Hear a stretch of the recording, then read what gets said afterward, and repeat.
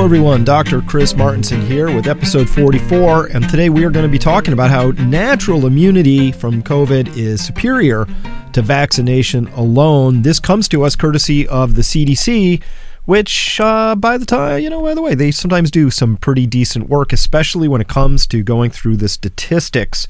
We've covered the CDC mortality data before. That was eye-opening. Here now, maybe a day late and a dollar short, but at least now we have this study out. So let's take a quick peek here, and let me get my drawing tool out so I can be sure I'm ready to make some marks up.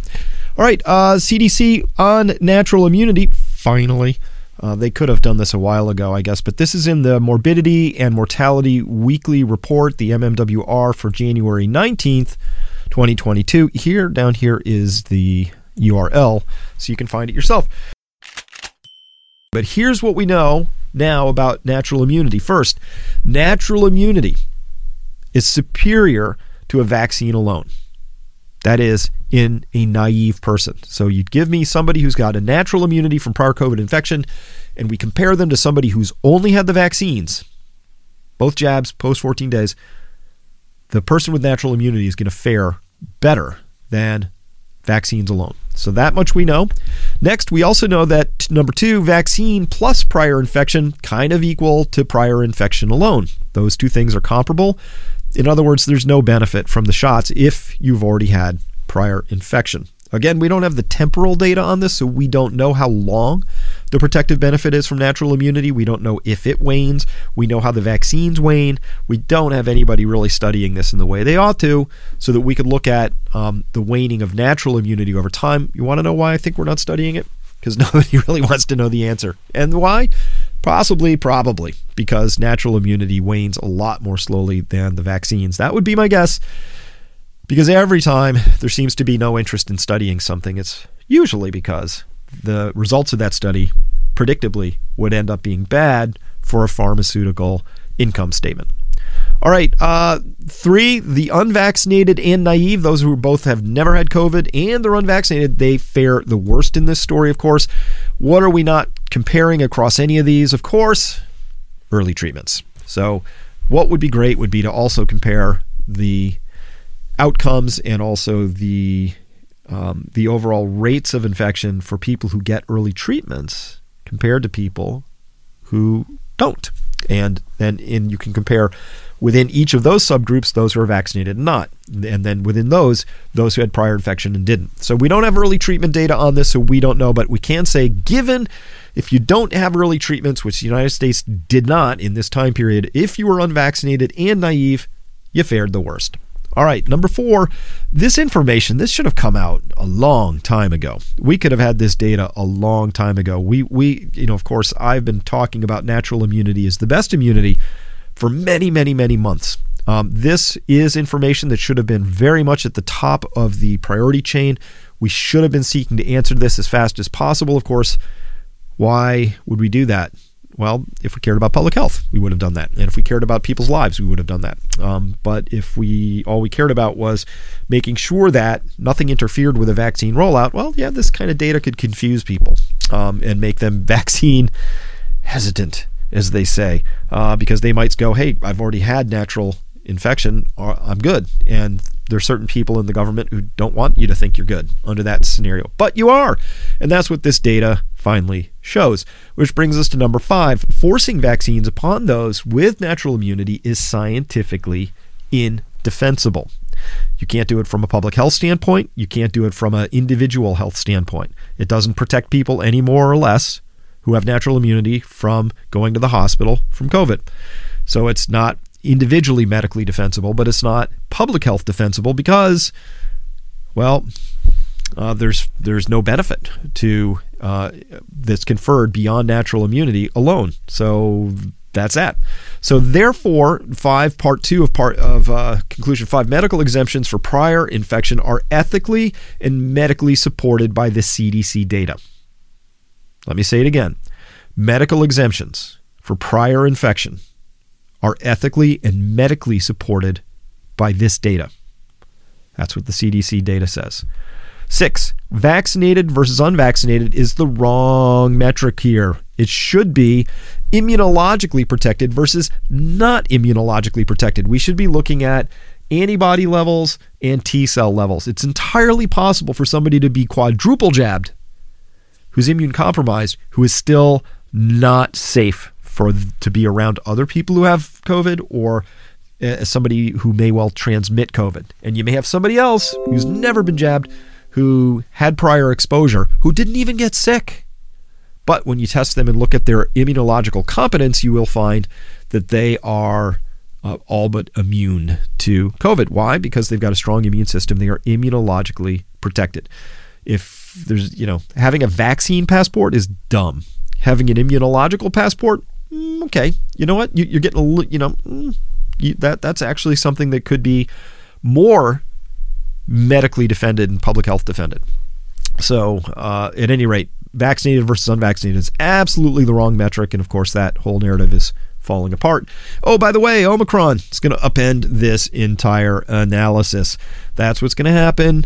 Omicron is just an entirely different beast. By the way, in part 2 of this over at my website at Peak Prosperity, I'm going to be talking about Omicron and the fact that these things, it's not a natural beastie either. So we have to look at that and tell you what that means.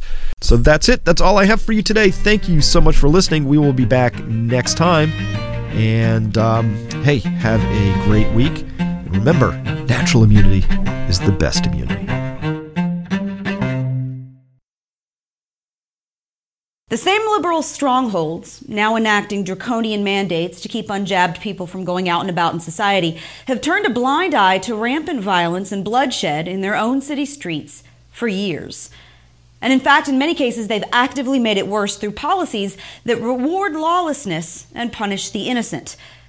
Homicides in our cities have reached record highs. Assaults, carjackings, robberies, and gun violence are all up. Children can't play in a local park without catching a stray bullet. All while left-wing politicians put their city's time and resources into kicking unvaccinated moms and children out of restaurants and checking people's medical records at the door for public safety. The same Democrats who want to keep kids out of diners for safety don't seem to care if that same kid is shot to death walking home. In fact, innocent people are gunned down just about daily on their streets, and it doesn't seem to bother them at all. These are politicians playing politics with our rights and our lives. They do not care about us, and it's about as two-faced as it gets.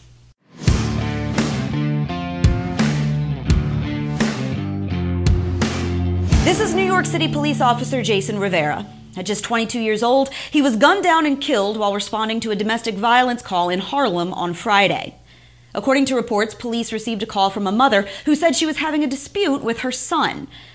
When Rivera arrived on the scene, along with another officer, 27-year-old Wilbert Mora, they were led inside by the mother and her son, who directed them to the back of the apartment, where her other son was waiting with a gun. Rivera was shot and killed on the scene. Mora was also shot and is now in the hospital fighting for his life.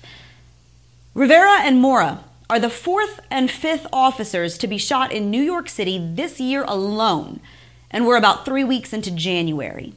This story comes amid a shocking increase in violent crime across the city. In 2021, murder, rape, robbery, felony assault, burglary, grand larceny, and carjacking all reached a combined total of 100,000 incidents for the first time in 5 years.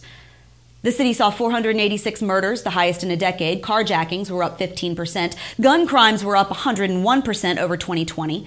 Homicides, rapes, and assault on the subway system alone have reached a 25-year high. And that's just one Democrat city. At least 7 people were shot in Baltimore over the weekend. 3 of them died, including Deshaun McGreer, a designated Safe Streets violence interrupter. 337 people were murdered in Baltimore in 2021, including a 13-year-old girl named Malia Turner, whose name I bet you didn't know until just now. She was shot to death outside of a rec center where she often played. Her murderer still hasn't been caught. No surprise, Baltimore cleared about 41% of all homicides in 2021, and that was considered a good year. Lori Lightfoot's Chicago surpassed 800 homicides in 2021, the highest in 2.5 decades, with no sign of stopping.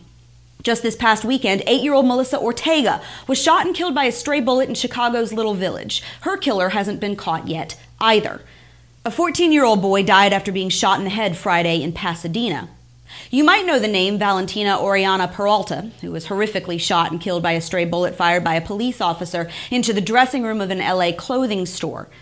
Al Sharpton showed up to her funeral. Oddly enough, as far as I know, he didn't go to the one for the 13-year-old boy who was killed, nor did he visit the 9-year-old girl who was wounded after a December shooting in LA, where gun violence neared a 15-year high in 2021. Now, what do all these cities have in common, besides the rivers of blood flowing through their streets from gunshot wounds, or the glass littering their sidewalks from carjackings, or the local ER beds filled with assault victims? Well, for one thing, they're all led by Democrats. Democrats who ran on promises to make life better for poor folks and immigrants, who claim to care about minority communities, who enact nonsensical COVID vaccine mandates to force parents to inoculate their 5-year-olds and show their COVID passports at the door to a restaurant for safety. Now, just like I pointed to hard data showing the rise in violence across these cities, likewise, I could stand here and talk about the CDC study that just found natural immunity from having already gotten COVID is, by and large, just as effective, if not more so, than the synthesized vaccine alone. I could talk about recent studies that have shown cloth masks are likely ineffective against the Omicron variant, which experts say makes up about 95% of all new COVID cases. I could again quote CDC Director Rochelle Walensky saying vaccines do not protect against COVID transmission, meaning that even vaccinated people can get it and spread it just as easily. I could point to trials that suggest a third or even fourth dose of the vaccine will not keep you from catching COVID. I could list data point after data point after data point that support the claim that vaccine passports are not only immoral, but illogical. They do not stop the spread. Biden's own experts have admitted it. We've done that. We've beat that drum. And I'll continue to do so regardless of what the nerds in Silicon Valley think about it. I don't care. But the truth of the matter is as clear as the Botox on Nancy Pelosi's face. The Democrats in charge of these cities are not interested in safety. Not from COVID, not from bullets. They'll kick a kid out of a diner, but they don't give a rip if that same child gets shot dead walking home. Their policies cement people in poverty and despair and give a platform for violence, brokenness, homelessness, drugs, and death. Decades of left-wing control has done nothing for the communities they supposedly serve. Violence is out of control and innocent children are standing on a street corner suffering from it and paying the price. And if you self-righteous, tax-funded leeches in your marble halls gave a crap about safety at all, you would have started with the filth-ridden war zones that you have helped create. Do not tell me that an unvaccinated mother and her toddler are a threat, while you stand atop a pile of corpses put there by your policies and your hands drip with the blood of countless victims whose faces you couldn't pick out of a lineup and whose names you have never bothered to learn. And that's your Reality Check, America. Make sure you subscribe to our YouTube and Rumble pages, like us on Facebook and Twitter, and stay sane out there.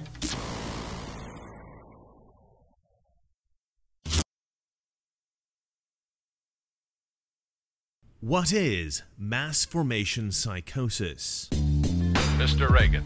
Mass formation psychosis. It's something that lots of folks have been researching online, but it's also something that Google has censored and tweaked algorithms to try to discredit. So what is this phenomenon? Is it real? And why is the left so concerned about it? Basically, mass formation psychosis is a new name for mass delusion, specifically the mass delusion of the left that we've been describing for years now, but with one caveat. Mass formation psychosis is intentional.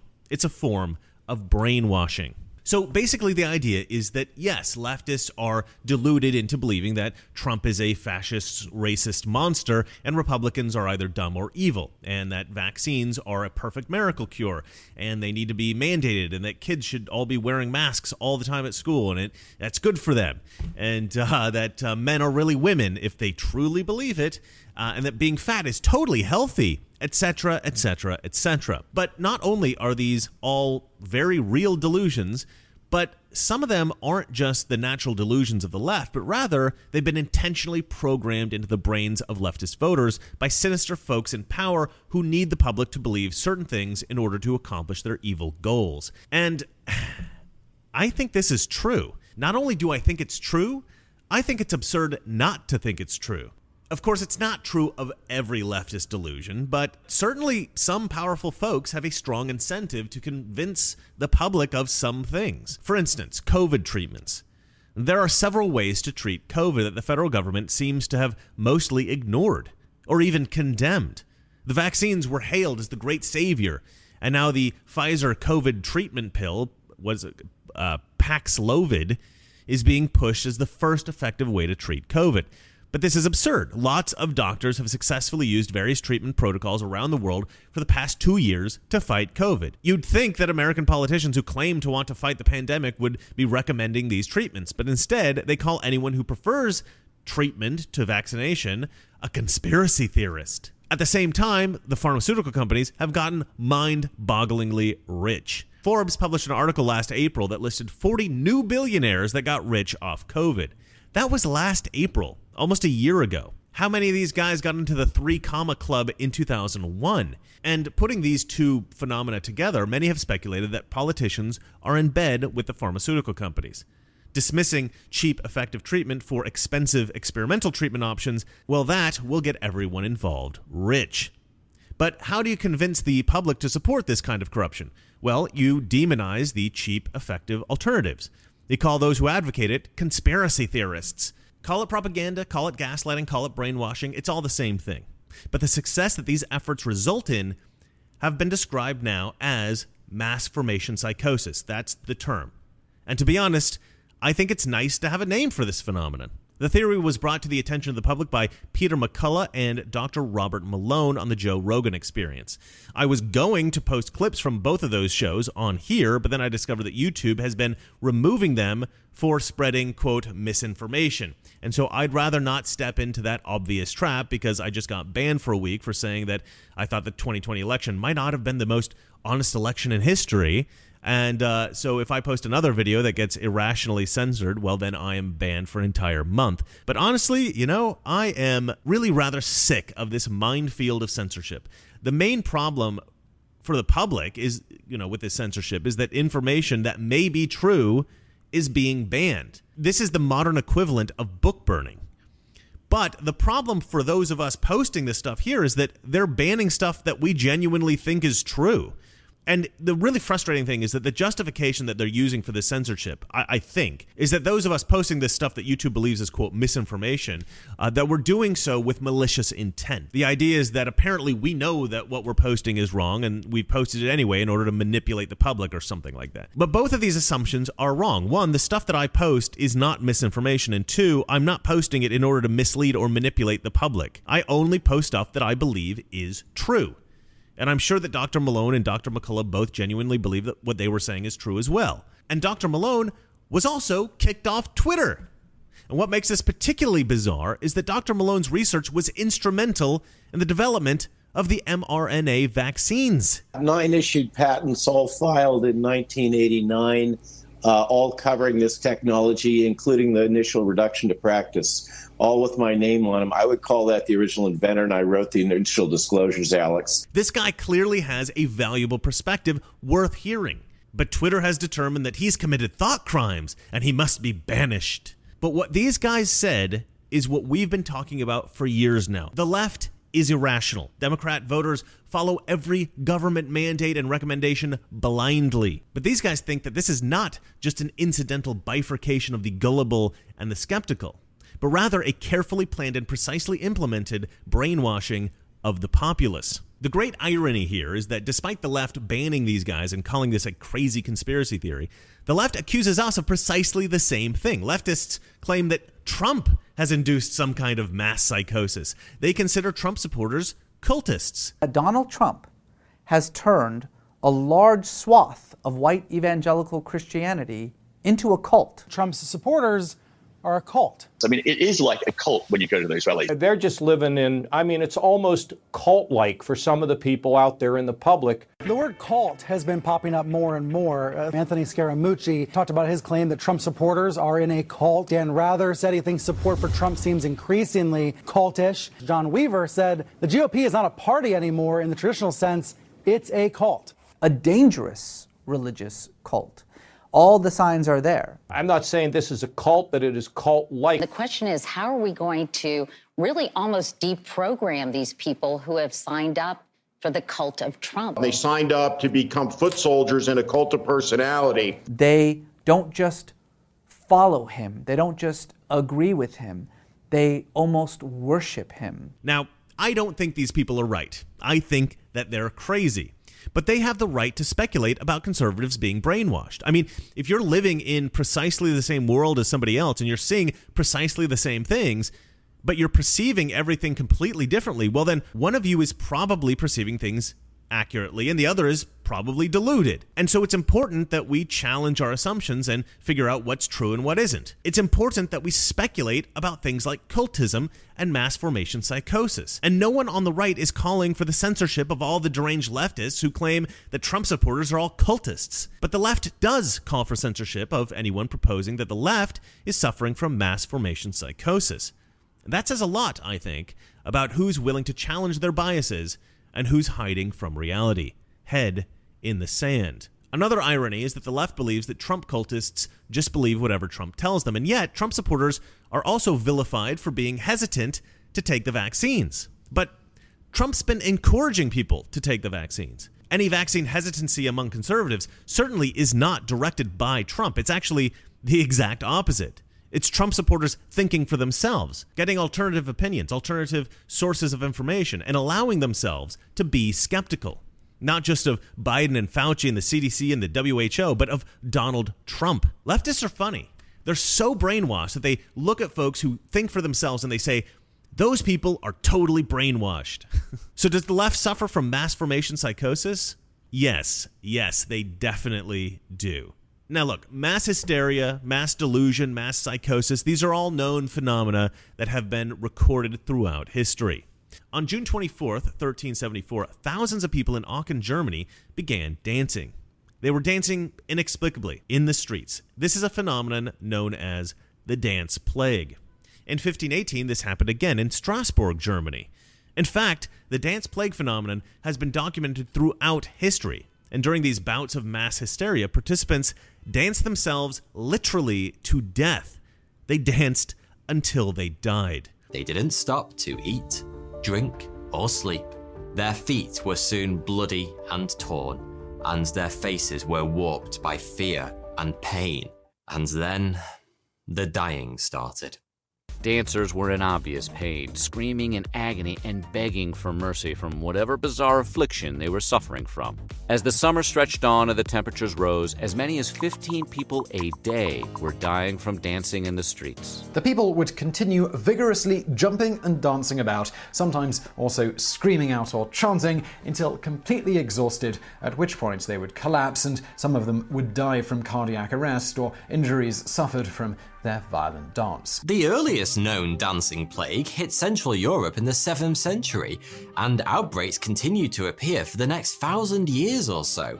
Incidents were reported in England, Germany, Italy, Switzerland, and the Netherlands, and the largest was said to affect more than 1,000 people at one time. Rasmussen polled Americans about their willingness to punish the unvaccinated.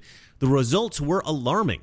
Most Americans were naturally against punishing the unvaccinated, but many Democrat voters supported even the harshest proposed measures. So according to the Rasmussen poll, 55% of Democrat voters supported the idea of fining those who refused vaccination. 59% favored full-time home confinement for all unvaccinated Americans. 48% think that the government should have the right to imprison anyone who publicly questions the efficacy of COVID vaccines on the TV, on the radio, or on social media. That one's just nuts. That is nuts. 45% of Democrats favor sending unvaccinated Americans to internment camps, which were labeled in the poll as designated facilities. 47% support digital tracking of all unvaccinated Americans, and perhaps most horrific of all, 29% of Democrats support temporarily taking children away from unvaccinated parents.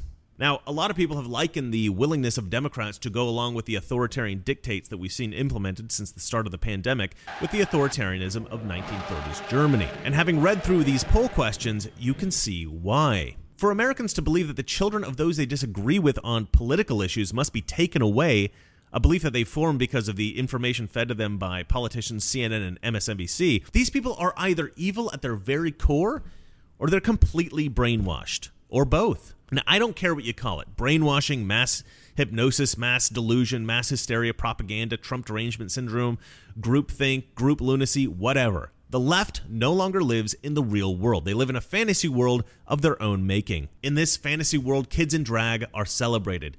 Christianity is condemned. Men are women, and obesity is healthy. And again, I don't care what you call this phenomenon, but I think mass formation psychosis has a pretty good ring to it. Well, that's it for me. And remember, it's not that our liberal friends are ignorant. It's just that they're all crazy.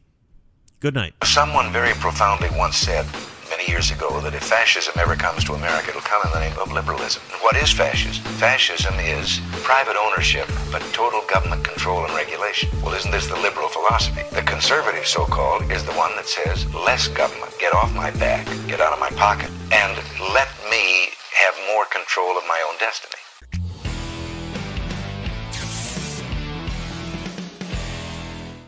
We had to show you this video. It's deeply disturbing.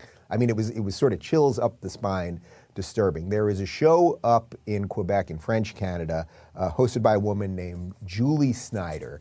And they brought on some kids to talk about mandates and vaccines and what should happen to people.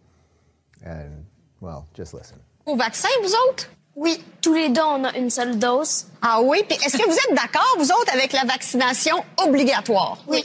Oui? Oh. All right. I mean, you see what we've done to children, okay? So I don't know everything about those kids individually, and I'm not making it about those kids. And let's not have anyone dox those kids. I know my audience would do that kind of thing. But do you see what we have done to children? Do you see what we've done to society? The adults cheering them on. Yes, yes, call the police, arrest them. Do you see what they're doing to society? There was a couple things in there. First off, this idea, guys, as children, as experts, is so deeply dangerous. One of the things that this reminded me of, actually, was after the Parkland shooting. You may remember the Parkland shooting of about 3 years ago at Parkland High School here in Florida. My friend and colleague now, Kyle Kashuv, was one of the students at Parkland. And if you remember, all of the kids actually who became anti-Second Amendment advocates. They all got on the covers of all the magazines and they all went on all the TV shows and they did their town halls on CNN where they attacked Dana Loesch and Marco Rubio and everything else, and they constantly were propped up by the media. Then Kyle eventually, as the one kid who came out of it in a public sense as a Second Amendment advocate, he sort of made a name for himself through more conservative media, let's say. But this idea that kids should be thought of as experts is so insanely dangerous. That's not to dismiss anything that these kids have lived through as their parents have put them in masks, as they've been forced to inject themselves with things. It's not to dismiss anything that the kids at Parkland or any other shooting went through. But because you're involved in a shooting doesn't mean you're an expert in guns and gun safety and the Constitution and our God-given rights, et cetera, et cetera. So they bring these kids on. They say the most authoritarian, crazy things. Their brains are not yet developed. How old were those kids? Maybe 7? Something like that? Like, they don't have all of the faculties to really think through the issues. Oh, if you do the thing that the state doesn't want you to do, call the police. Yeah, let's get these people out of society. This is seriously Nazi youth type stuff. I am sorry if that offends you or bothers you.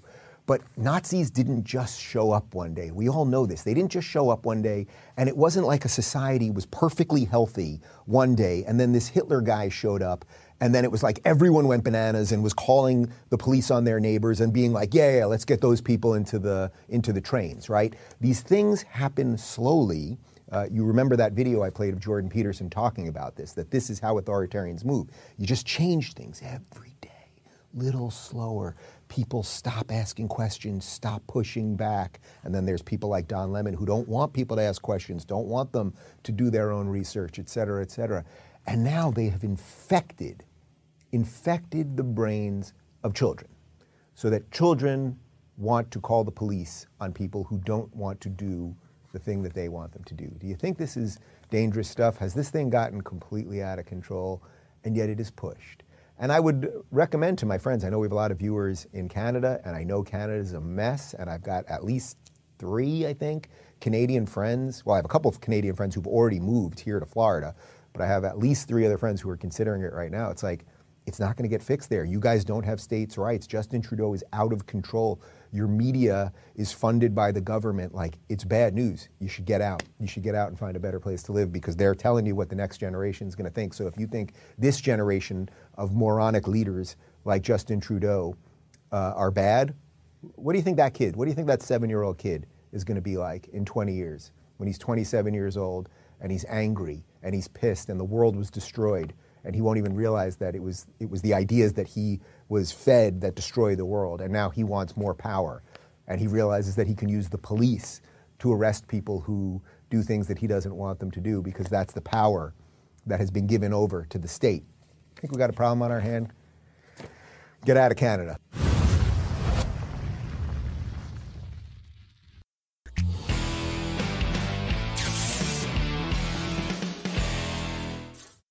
So apparently the Capitol Hill police are spying on elected members of Congress, their staff, and private citizens, including donors and constituents. Attack on democracy, anyone? We know this from a piece in Politico by Daniel Littman and Betsy Swan, kind of an amazing piece. We hope there are many follow-ups to it. It shows that Capitol Police intelligence is collecting information on citizens who meet with lawmakers. This would include people who would, quote, cast a member of Congress in a negative light. Really, according to who? The House Sergeant at Arms, William Walker, recently created a, quote, insider threat awareness program to identify, quote, employees who lose their compass. Secret police, anyone? That's what this is. Kelly Armstrong is a member of Congress, represents North Dakota. Days ago, he asked William Walker directly about this. Are you doing it? Walker denied it, apparently lying. Why is he still there? Congressman Kelly Armstrong joins us now. Congressman, thanks so much for coming on.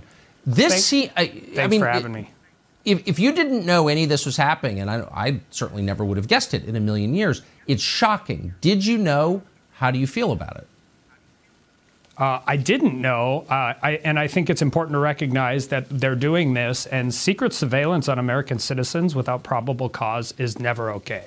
And it's surely not being done for security reasons. If it was being done for security reasons, they wouldn't be worried about casting us in a negative light, and they'd be coordinating with our offices. So then the question becomes, why are they doing it? How much information are they keeping? Who are they giving this information to? And what is the real purpose of this program? And that's what Republicans intend to find out. They're doing it for Pelosi. She gets the information, of course. It doesn't stay within, the House Sergeant at Arms works for her. And I hope Republicans, stage a sit-down strike in the hallway and tell, you can't have this in a democracy, can you? Well, you absolutely can't. And I think it's important to recognize that without the bravery of rank and file members of the Capitol Police and good reporting, we probably wouldn't know about this. But it is a leadership change. It started last fall. It obviously got brought into full swing after January 6th in the spring. And they are literally collecting all kinds of information on our constituents, our donors, our supporters. And that doesn't mean they have to sign a book if they come into the Capitol. We don't know where that information goes.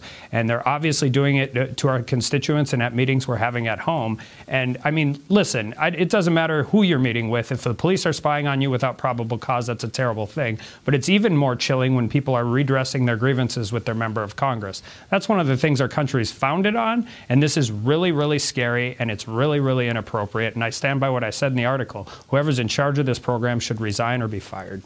Yeah. It's interesting. I'm sure the irony hasn't escaped you that this so-called attack on democracy, January 6th, has been used as a pretext to actually undermine democracy by spying on elected lawmakers.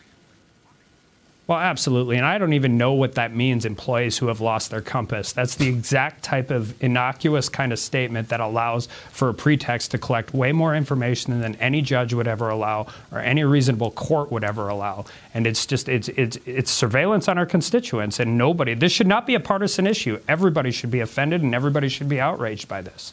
Well, I hope you'll convince Kevin McCarthy to shut it down until this is ended, because it's not acceptable. Congressman Armstrong, thanks so much for joining us tonight. Appreciate it. Thanks for having me.